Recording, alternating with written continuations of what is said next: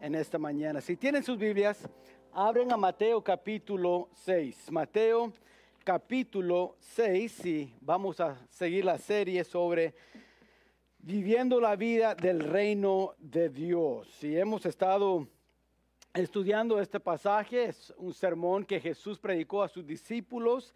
Se conoce como el Sermón del Monte. Y el Señor estaba sobre el Monte de Olivos dando estas enseñanzas mientras sus discípulos escuchaban.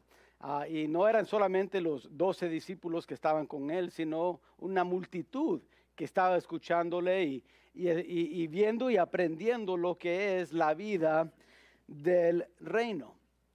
Ahora hemos estado aprendiendo que cuando se trata de justicia, no solo es importante que la vivamos, sino que también nuestra motivación para vivirla sea la correcta.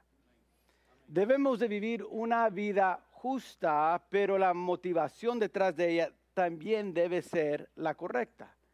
Ahora, Jesús ha estado enseñando un poco sobre eso. Él ha estado enseñando a sus discípulos qué es la justicia de Dios. En los primeros 12 versículos del capítulo 5 habló quién es la persona de justicia en versículo 17 al versículo 20. Y después al 20 al 48 él ha estado hablando sobre la área práctica de la justicia que podemos hacer cada día por medio del poder del Espíritu Santo. Cuando llegas al capítulo 6, el Señor ahora empieza a hablar sobre las actitudes sobreviviendo una vida de justicia. Las motivaciones sobre por qué vivir una vida de justicia. ¿Sabes? La palabra motivación se puede definir como la razón o razones que uno tiene para actuar o comportarse de una determinada manera. La razón por la cual hacemos, en otras palabras, lo que hacemos. La razón por la cual actuamos como actuamos. La razón por la cual hablamos como hablamos. La razón por la cual hacemos las decisiones que hacemos como cristianos. Jesús no estaba contento con solamente que sus discípulos hiciesen buenas obras. Él quería también que se enfocaran en la motivación sobre por qué están haciendo esas buenas obras.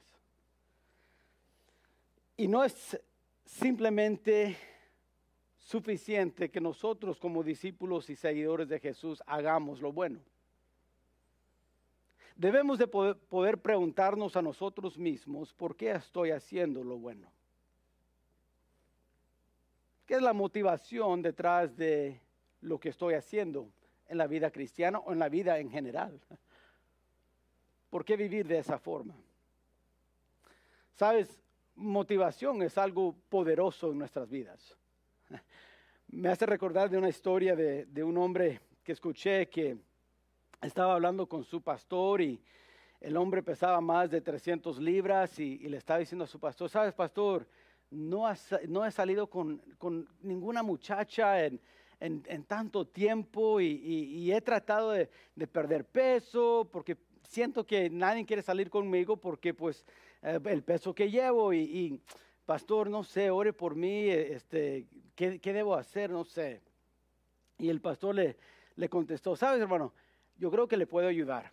Mira, esté listo mañana a las 8 de la mañana ahí en tu casa y vas a ver que te voy a poder ayudar. Bueno, el próximo día se levantó y se alistó para las 8 de la mañana y exactamente a las 8 escuchó a alguien tocando en la puerta. Y él pensó, pues debe ser el pastor, aquí está, me va a ayudar. Abrió la puerta y ahí en la puerta una muchacha bella, hermosísima. Era como ¿cómo se dice en español? ¿Un modelo? Una modelo. Hermosa. Y ella le dice, ¿sabes? El pastor me dijo que venga aquí a la casa y me dijo que te dijera, si me puedes pescar, me caso contigo. Y se arrancó corriendo. Pues estaba tan animado y motivado el hombre que empezó a correr hacia ella, detrás de ella, y ese primer día no la alcanzó. Bueno, esto siguió por 5 meses, hasta perder 115 libras el hombre. Ya empezando el 6º mes, dijo, no, casi ayer, ya casi la pesqué, mañana la voy a pescar. Pues se levanta temprano, se alista, ya está listo para correr detrás de ella. Cuando escucha el toque de la puerta, dije, es todo, aquí está. Abre la puerta y hay una señora allí de 300 libras. Y ella dijo, perdona, pero me mandó el pastor y me dijo, si te puedo pescar, te vas a casar conmigo. ¡Bum! Se corre. ¿Sabes, hermanos? A veces la motivación en la vida es que estamos siguiendo algo y a veces la motivación es estamos corriendo de algo. Pero motivación es algo poderoso en nuestra vida. Por eso Jesús se enfoque sobre las motivaciones que tenemos en nuestra vida cristiana. Son importantes. No solamente las obras que hacemos, sino por qué los hacemos. Quiero que miren en el capítulo 6, versículo 1, cómo el Señor empieza a hablar sobre eso, las motivaciones.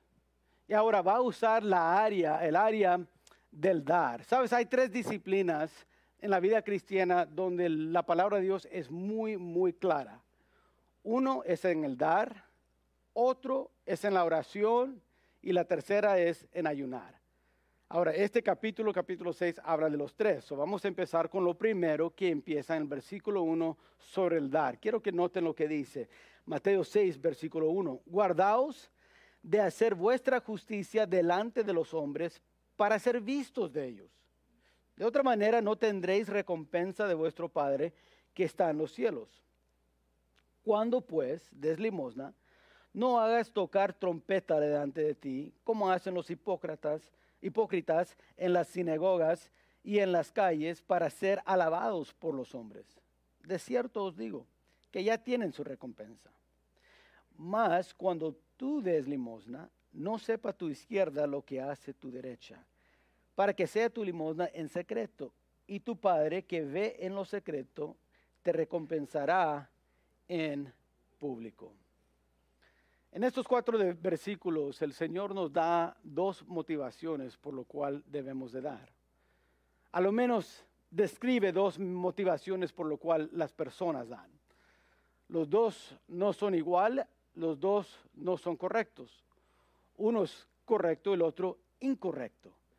Entonces hoy en esta mañana hay que estudiar las 2 motivaciones por lo cual a veces como personas hacemos lo que hacemos. Sea en el dar, sea en el orar, sea en el ayunar, sea en el ayudar a otros, perdonar a otros. Sea en cualquier área de la vida cristiana, hay motivaciones detrás de ellas. Y una motivación es incorrecta y una es correcta. Quiero que noten que el Señor empieza con motivaciones incorrectas en la vida cristiana. Cuando se trata del dar o cualquier otra cosa. Como dije, aquí se enfoca en el dar, pero no solamente se aplica en el dar, pero en cualquier área de la vida cristiana. So, noten primeramente la motivación incorrecta para dar. Ahora, antes de darles eso, quiero decir que el dar es bueno. Yo creo que todos podemos estar de acuerdo que el dar es bueno, es algo bíblico, es algo correcto que podemos hacer. Es algo que no solamente Dios ordena que hagamos como sus discípulos, pero también alaba a los discípulos y reconoce a los discípulos que lo hacen. Él reconoció a personas que daban y sacrificaban mientras Él estaba aquí en la tierra. Entonces vemos que el Señor, al hablar de esto, no estaba hablando de hacer algo incorrecto o malo. Pero lo bueno se puede convertir a malo cuando tenemos una motivación incorrecta. Lo bueno que hacemos puede ser malo si tenemos una motivación incorrecta. Entonces dice, pastor, entonces, ¿cuál es una motivación incorrecta de lo cual habla el Señor? Primero, dar para ser visto por los demás. Dar para ser visto por los demás. Nuestro dar no debe ser el resultado de nuestro deseo de que otros noten lo que acabo de hacer. Dar nunca debe ser la intención de mostrar nuestra espiritualidad ni gran capacidad. Cuando damos no debemos de tener ese deseo, esa intención. Por eso en el versículo 1 dice, guardaos de hacer vuestra justicia delante de los hombres para ser vistos de ellos.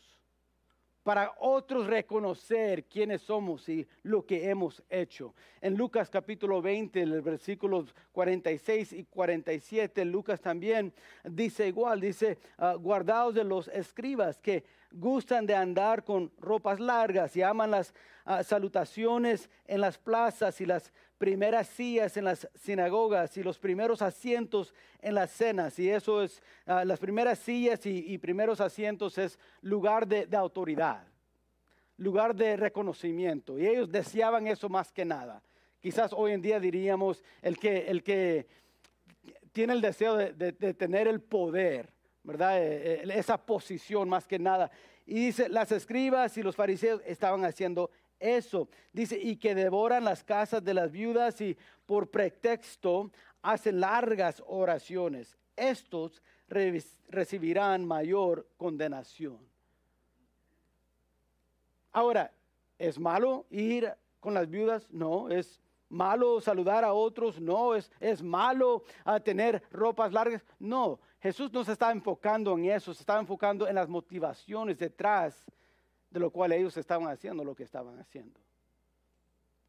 Ropas largas no eran para honrar a Dios o obedecer a Dios, sino para ser vistos de otros.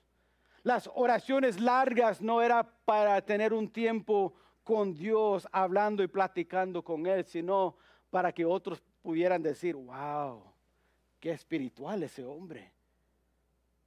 Él no ora solamente por 5 minutos, Él va 20, 40, 2 horas. Wow, qué espiritual. Dijo el Señor, cuidado con ellos, que parecen muy espirituales, pero la motivación detrás de ellas es para que sean vistos de otros. Eso es una motivación incorrecta. Me hace pensar del vendedor, quizás has escuchado eso, el vendedor que siempre cerraba cuentas con esa frase cuando estaba vendiendo en la vecindad a alguien y él no quería que le dijeran que no, entonces él le decía a la persona, mira, te quiero mostrar algo que tus vecinos decían, él es muy pobre, él no lo puede comprar, te lo voy a demostrar para que miras. Y las personas le escuchaban y le decían, ¿cómo que no lo puedo comprar? A ver, ¿quién dijo eso? Los vecinos, ay, ahora sí lo voy a comprar. Un deseo nomás para que otros miran, ay, ya ves, dijeron que no podía, pero yo puedo. Es una intención, motivación que es muy egoísta. Y el Señor dijo, mira, cuando den, no den para que otros vean lo que estás haciendo. Mira, cuando ayudas a alguien, no lo hagas para que hoy otros puedan ver lo que has hecho. Por eso dijo, cuando haces tu justicia. Por eso digo justicia en general, no está hablando solamente del dar, pero justicia. Las buenas obras, cuando los haces, no lo hagas con motivación incorrecta de ser visto de los hombres. Lo segundo es para recibir la gloria de los demás. Otra motivación incorrecta es para que otros puedan ver lo que he hecho, pero también para recibir gloria de los demás. En versículo 2, ellos daban sus limosnas y dijo el Señor, no hagas tocar trompeta delante de ti como hacen los hipócritas en las sinagogas y en las calles para ser alabados por los hombres. Algunos daban para ser vistos de unos y otros para ser alabados de otras personas. Para que digan buenas cosas de mí, en otras palabras. Estaban más preocupados por su reputación que su carácter. Y debemos de tener mucho cuidado, hermanos, como cristianos, no caer en ese pensar. Es muy fácil llegar a la iglesia y estar pensando, a ver qué, me tengo que vestir de esta forma, porque si no, van a pensar esto de mí. Necesito hablar de esta forma, necesito tener mi Biblia y cuando estoy en el lado, ay hermano, ¿cómo estás? Te saludo en el Señor. Porque si no hablo así, ¿qué van a pensar de mí? Amén, ¿qué van a pensar si dicen, ay, ese hermano siempre dice, oye, ¿qué onda? ¿Cómo te fue?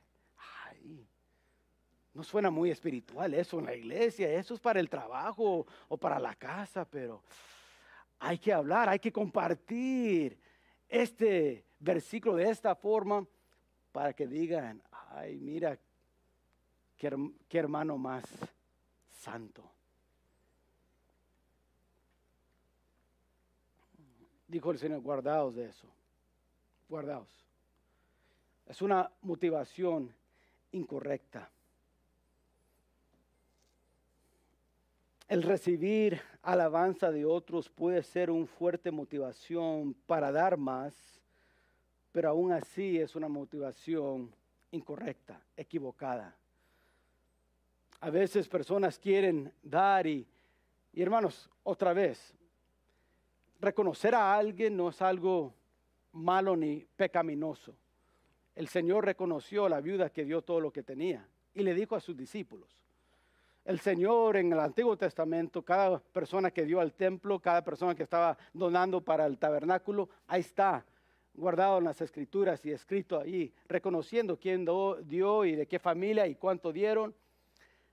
Eso no es malo, hermanos. Tenemos un árbol aquí en el pasillo, si lo han visto, y cada vez que llegamos a $1,000 que hemos donado para el edificio nuevo, hay una hoja que puedes poner tu nombre, un versículo, lo que quieras, algo ahí. Y lo hacemos no para gloriarnos, no para decir, bueno, mira, estos son los mejores de aquí. No. Queremos reconocer lo que están contribuyendo, ¿verdad? Al ministerio del Señor, al reino del Señor. Pero lo que Jesús está diciendo es cuidado al dar solamente por poner tu nombre en una hoja. Que eso no sea la motivación. Hay algunos que en el tiempo de Cristo, y me imagino que hoy en día puede ser igual, que dan solo para ver, a ver quién me va a reconocer que yo he dado una hoja, o 2 hojas, o 3 o 4. ¿Quién me va a reconocer? ¿Quién me va a decir, wow, tú eres una persona bien dadivosa? Hay personas que dejan de dar porque dicen, nadie me dijo gracias. Nadie me reconoció por tanto que yo sacrifiqué en este proyecto, que revela y demuestra las intenciones, la motivación detrás de ello. Jesús dijo, cuidado con eso. Nos volvemos como la rana en la historia donde estaban 2 patos y una rana y eran muy amigos y estaban en un estanque que siempre lo pasaban todo el día y jugando y platicando unos con otros, y de repente llegó el verano y se secó el estanque y tenían que buscar otro estanque donde iban a estar quedados allí para tener el compañerismo, y eso no era problema para los patos porque pues ellos podían volar y encontrar otro estanque, pero la rana, ¿qué iba a hacer? Surgió una idea de vamos a buscar un palo, y dijeron los patos, lo vamos a poner en la boca, uno a cada lado, y que la rana ponga su boca en medio, y así lo vamos a volar al otro estanque, y así él puede estar con nosotros y no tenemos que dejar nuestra amistad aquí. Bueno, lo hicieron y el plan era exactamente bien. Ahí estaban volando los 2 patos con la rana en medio yendo al otro estanque. Bueno, un granjero estaba allí y vio lo que estaba pasando y dijo, wow, eso es increíble, mira el plan está funcionando tan bien. Y dijo, me pregunto a quién le ocurrió esa idea para hacer eso. Y de repente escuchó la rana que dijo, a mí. El momento en que él quería abrir su boca para gloriarse de su gran plan, cayó. Sabes, hermano, a veces nos pasa igual. Cuando tenemos una motivación incorrecta, queremos abrir la boca para que otros se gloríen en nosotros, para recibir gloria de ellos y decir, Señor, guardaos de eso. Guardaos de esa motivación. Una motivación incorrecta es para que otros nos ven o que para otros nos gloríen lo que hemos hecho. Ahora, entonces, ¿qué son motivaciones correctas?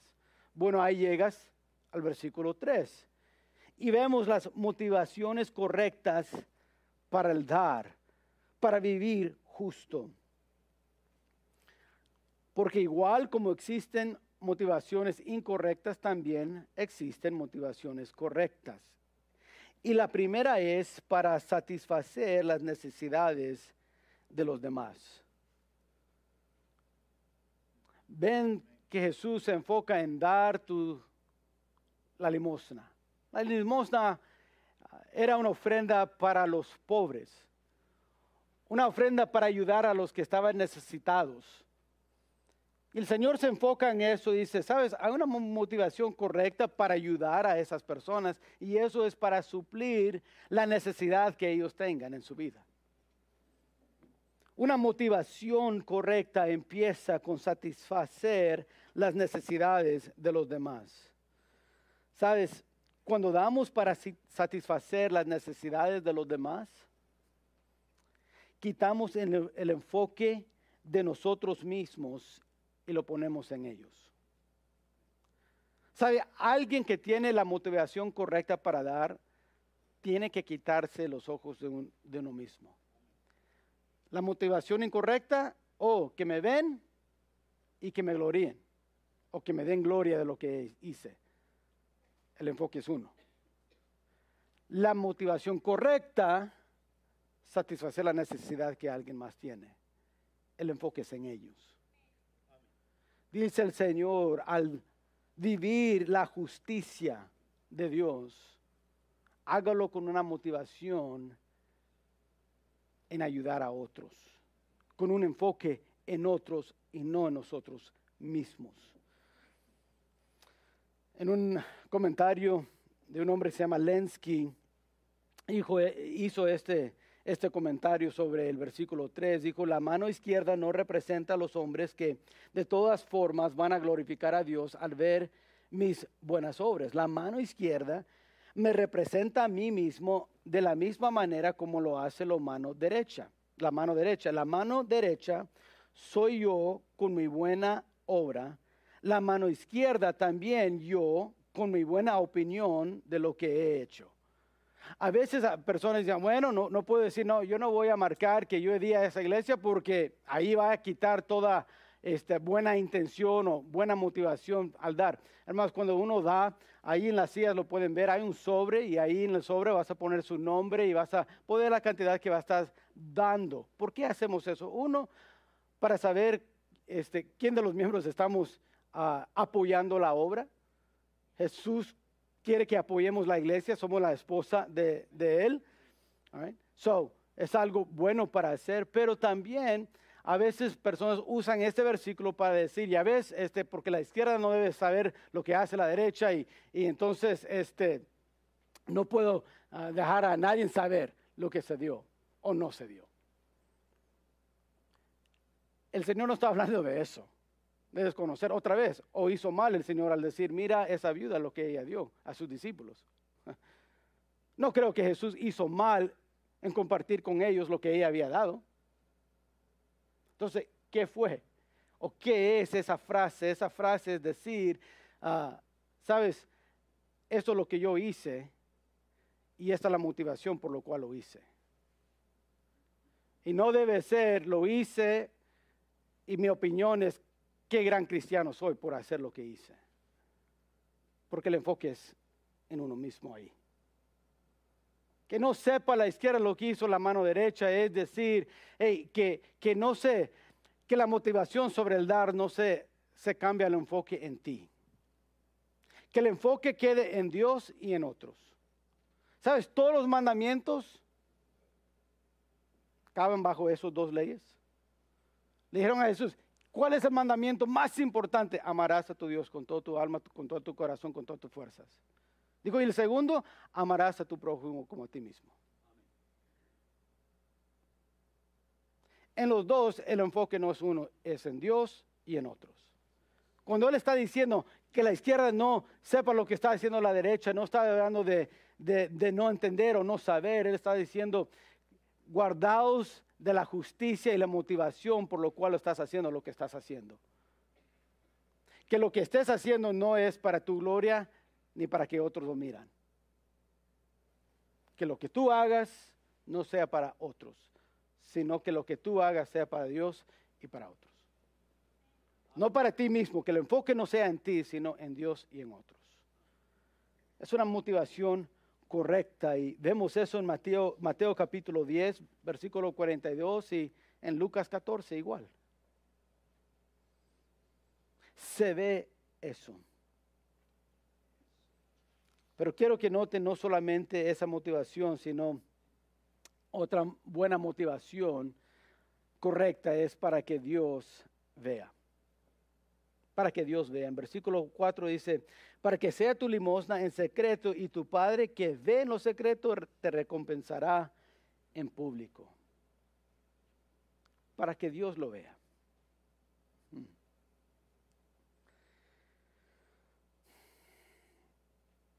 Quiero que pensemos en eso por unos momentos.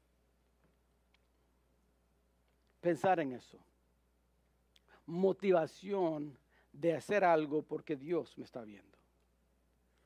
Había un jugador en el fútbol americano, se llama Jerry Kramer, llegó al Salón de Fama, yo creo que así se dice en español, right? Y jugaba con los Green Bay Packers.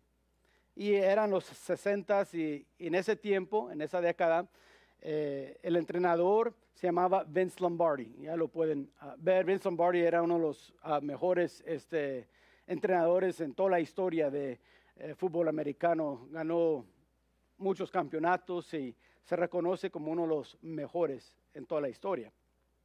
Y una vez en la práctica, ahí estaba Jerry Kramer y siguió haciendo lo equivocado en la práctica. Y de repente ya después de la tercera o cuarta vez vino el entrenador y estaba tan enojado. Y le dijo, mira, te voy a decir algo, Jerry. Dijo, mira, sabes que la concentración de un estudiante de universidad es 5 minutos. Digo, el estudiante que está en la secundaria es 3 minutos. Y un niño de kinder es 30 segundos. Y tú ni puedes ni 30 segundos. Jerry se quedó, obvio, bien deprimido pensando, wow, ni llego al nivel de kinder en mi pensar y jugar. Después de la práctica, el coach notó que Jerry estaba yendo a los cuartos de cambios y estaba como desanimado. Y llegó el coach Vince Lombardi y le puso su mano alrededor de él, le abrazó, dijo, Jerry, ¿sabes? Te digo todo lo que te estoy diciendo en la práctica porque sé que eres mejor que eso. Y yo pienso que tú vas a ser uno de los mejores en el equipo. Cuando te enfocas y empiezas a jugar mejor y concentrarte, tú vas a ser uno de los mejores. Y por eso estoy viendo lo que estás haciendo a cada rato, porque eres uno y vas a ser uno de los mejores. Dijo Jerry en su biografía que cuando eso pasó, algo cambió en él. Dijo, cuando escuché las palabras de mi coach, que me dijo, yo creo en ti y tú vas a ser uno de los mejores, y lo puedo ver que vas a ser uno de los mejores.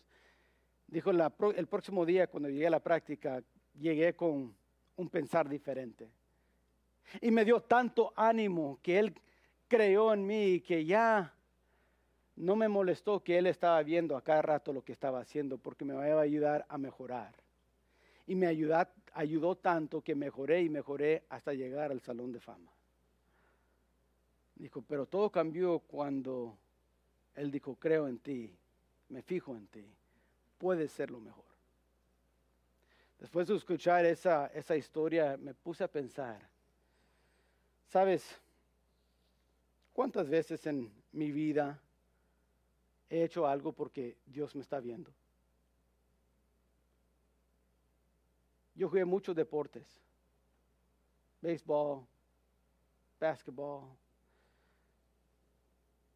Y cuando un entrenador te dice, hey, puedes, te da un ánimo como que lo quiero lograr por él.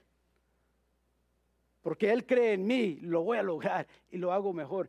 Y a veces pienso, ¿por qué no en mi vida cristiana hago eso muchas veces?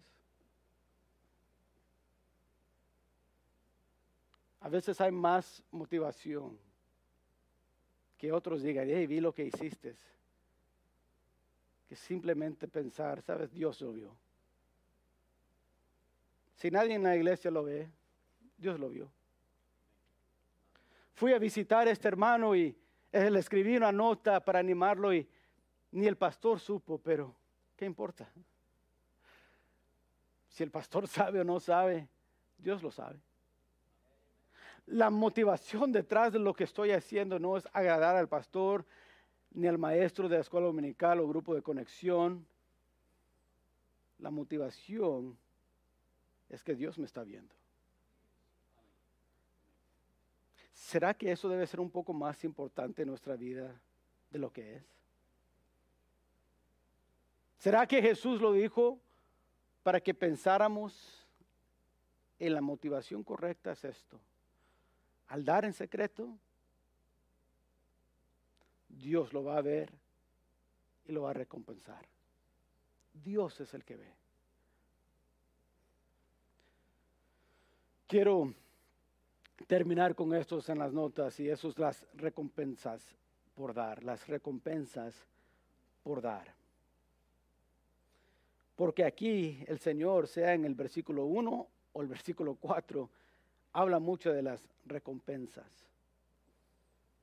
Y hay recompensas que uno recibe con tener motivaciones incorrectas y hay recompensas que llegan con motivaciones correctas. Jesús habla de los dos. Quiero que noten primero, en las incorrectas, la recompensa de los hipócritas es personal y temporal. Cuando lo haces, puede ser que alguien te va a alabar, sí. Cuando haces lo que haces con motivación incorrecta, puede decir que alguien lo va a ver, sí. Puede ser. Pero esa recompensa es algo temporal. Es algo que recibes ahora, algo personal, pero algo que también termina ahora.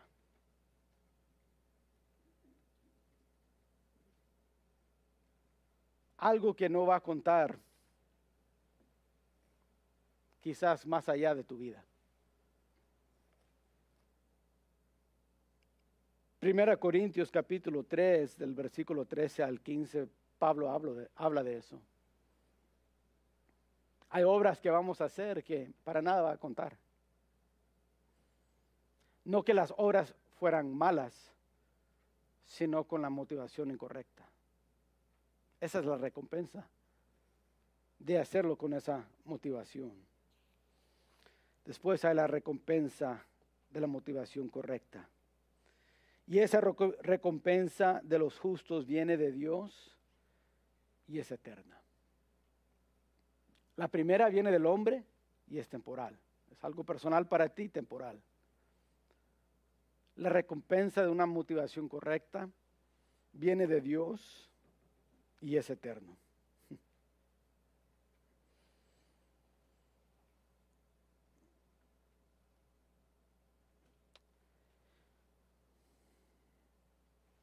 Mientras que muchas recompensas pueden perderse o simplemente olvidarse, las recompensas de Dios serán recordados por toda la eternidad.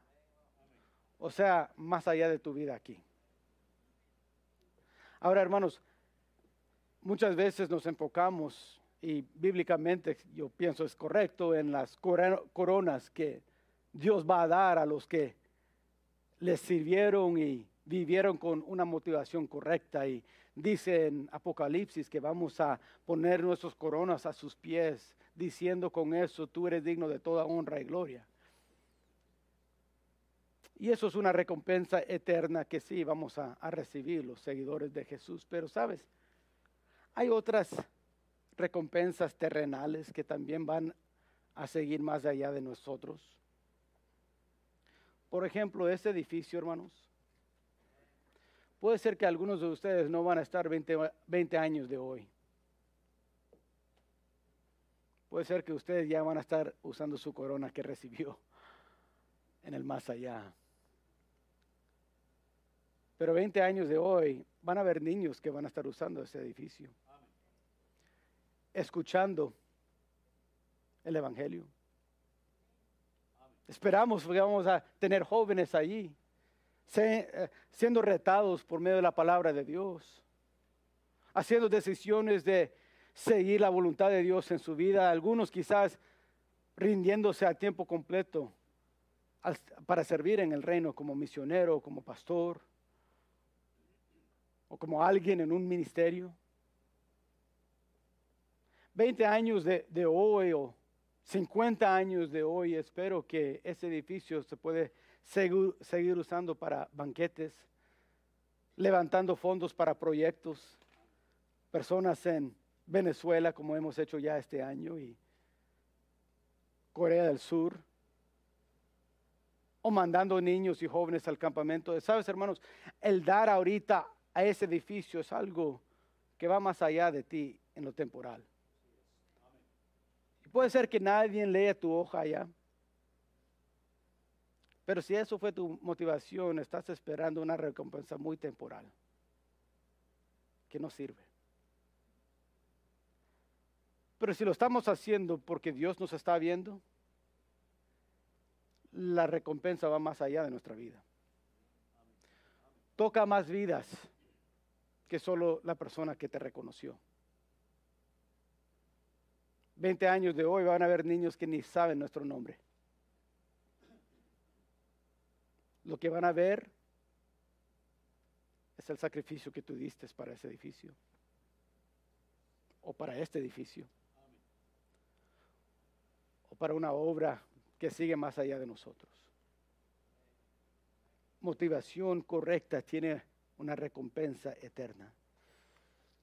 Pablo dijo a Timoteo eso en 2 Timoteo capítulo 4, el 7 y el 8. Pedro le dijo eso a la iglesia.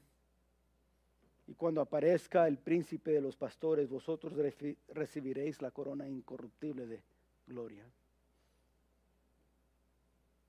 Algo más allá.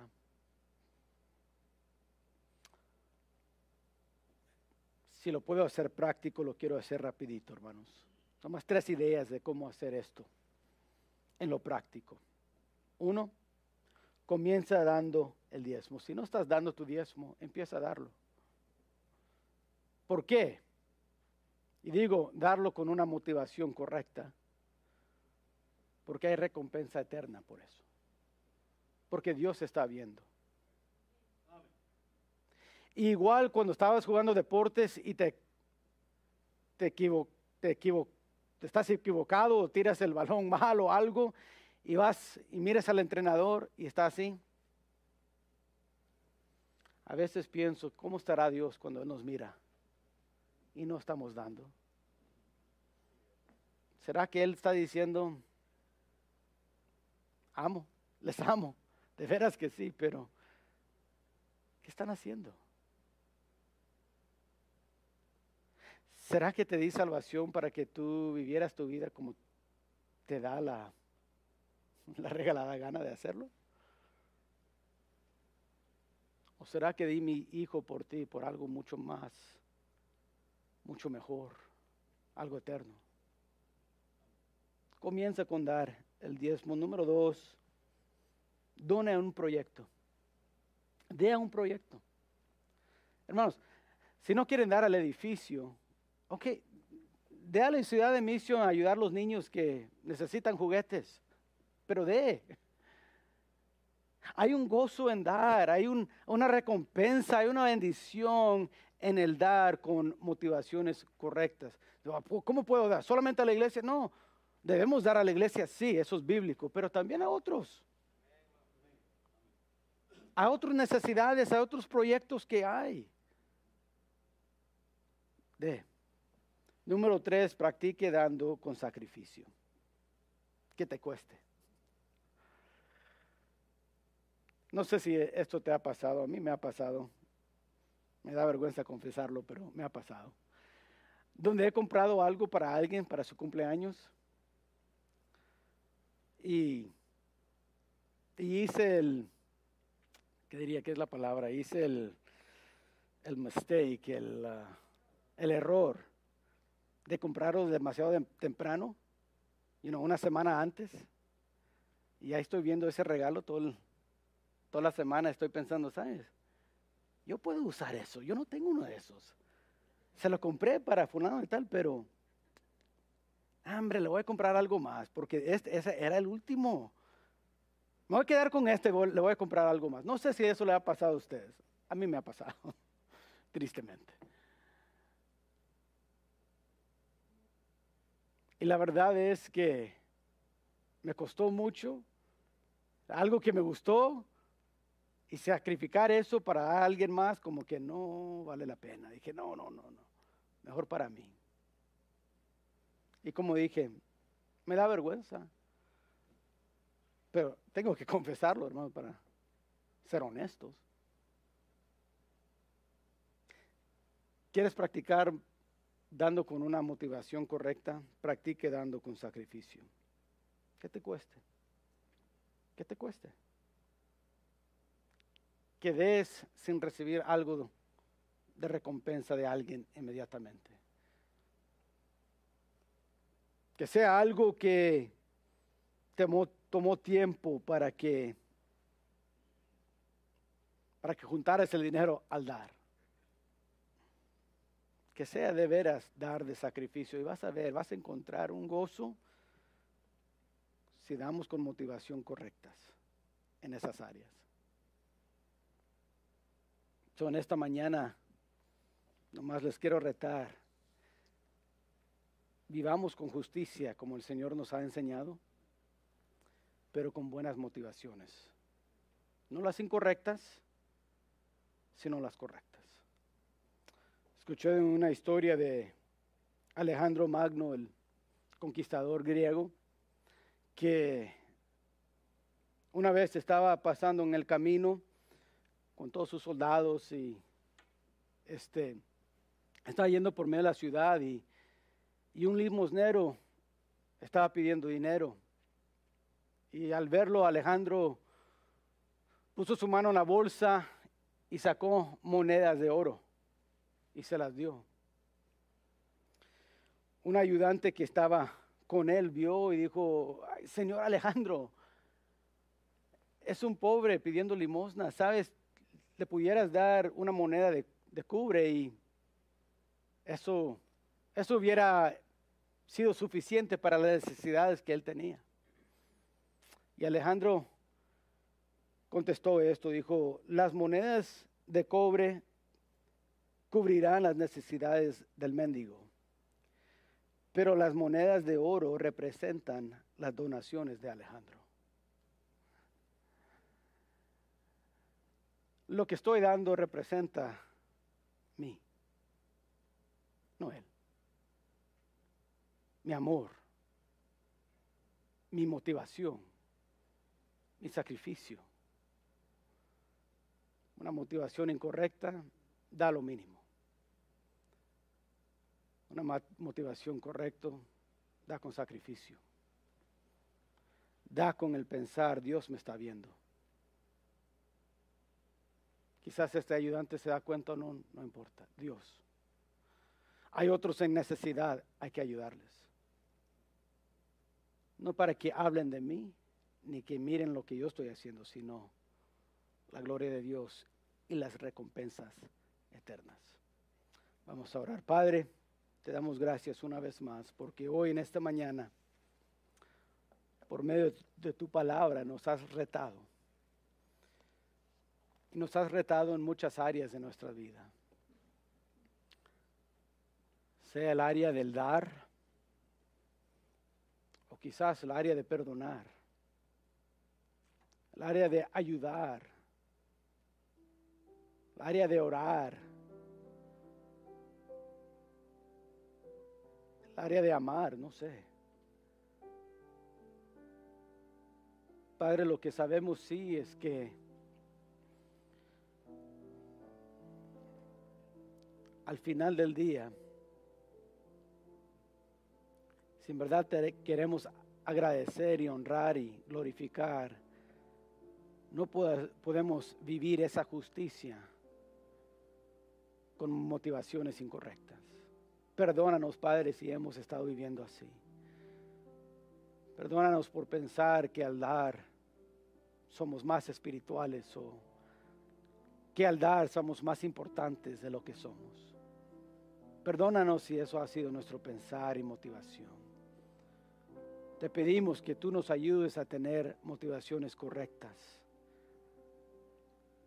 para recibir recompensas eternas. No queremos vivir para nosotros mismos, sino, Padre, para tu honra, para tu gloria. Vivir según el pensar y saber que tú estás viendo cada decisión que estamos haciendo en nuestra vida. Ayúdanos a estar dispuestos a dar en secreto, a dar que la izquierda no sepa lo que haga la derecha. Padre, que no hay una motivación egoísta al dar o vivir con justicia, sino que todo sea para ti y para otros, el beneficio de otros. Padre, necesitamos de tu Espíritu si vamos a hacer eso.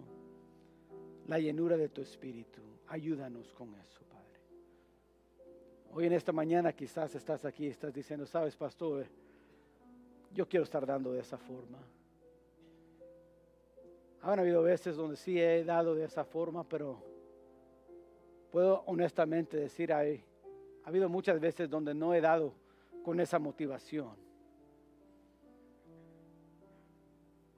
Y estoy pidiendo que Dios me perdona de eso y que me ayude a dar con una buena motivación. Ore por mí, pastor. Así quiero vivir con ese tipo de motivación, la correcta, la que se enfoca en Dios y el prójimo. Ore por mí, pastor. Hay alguien así que levanta la mano. Dios te bendiga. Hay alguien más que Dios te bendiga. Diga, ore por mí, pastor. Dios te bendiga. Amén. Dios te bendiga. Dios te bendiga. Amén. Amén.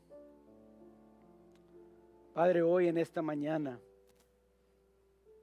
yo vi manos levantadas, pero tú viste nuestros corazones.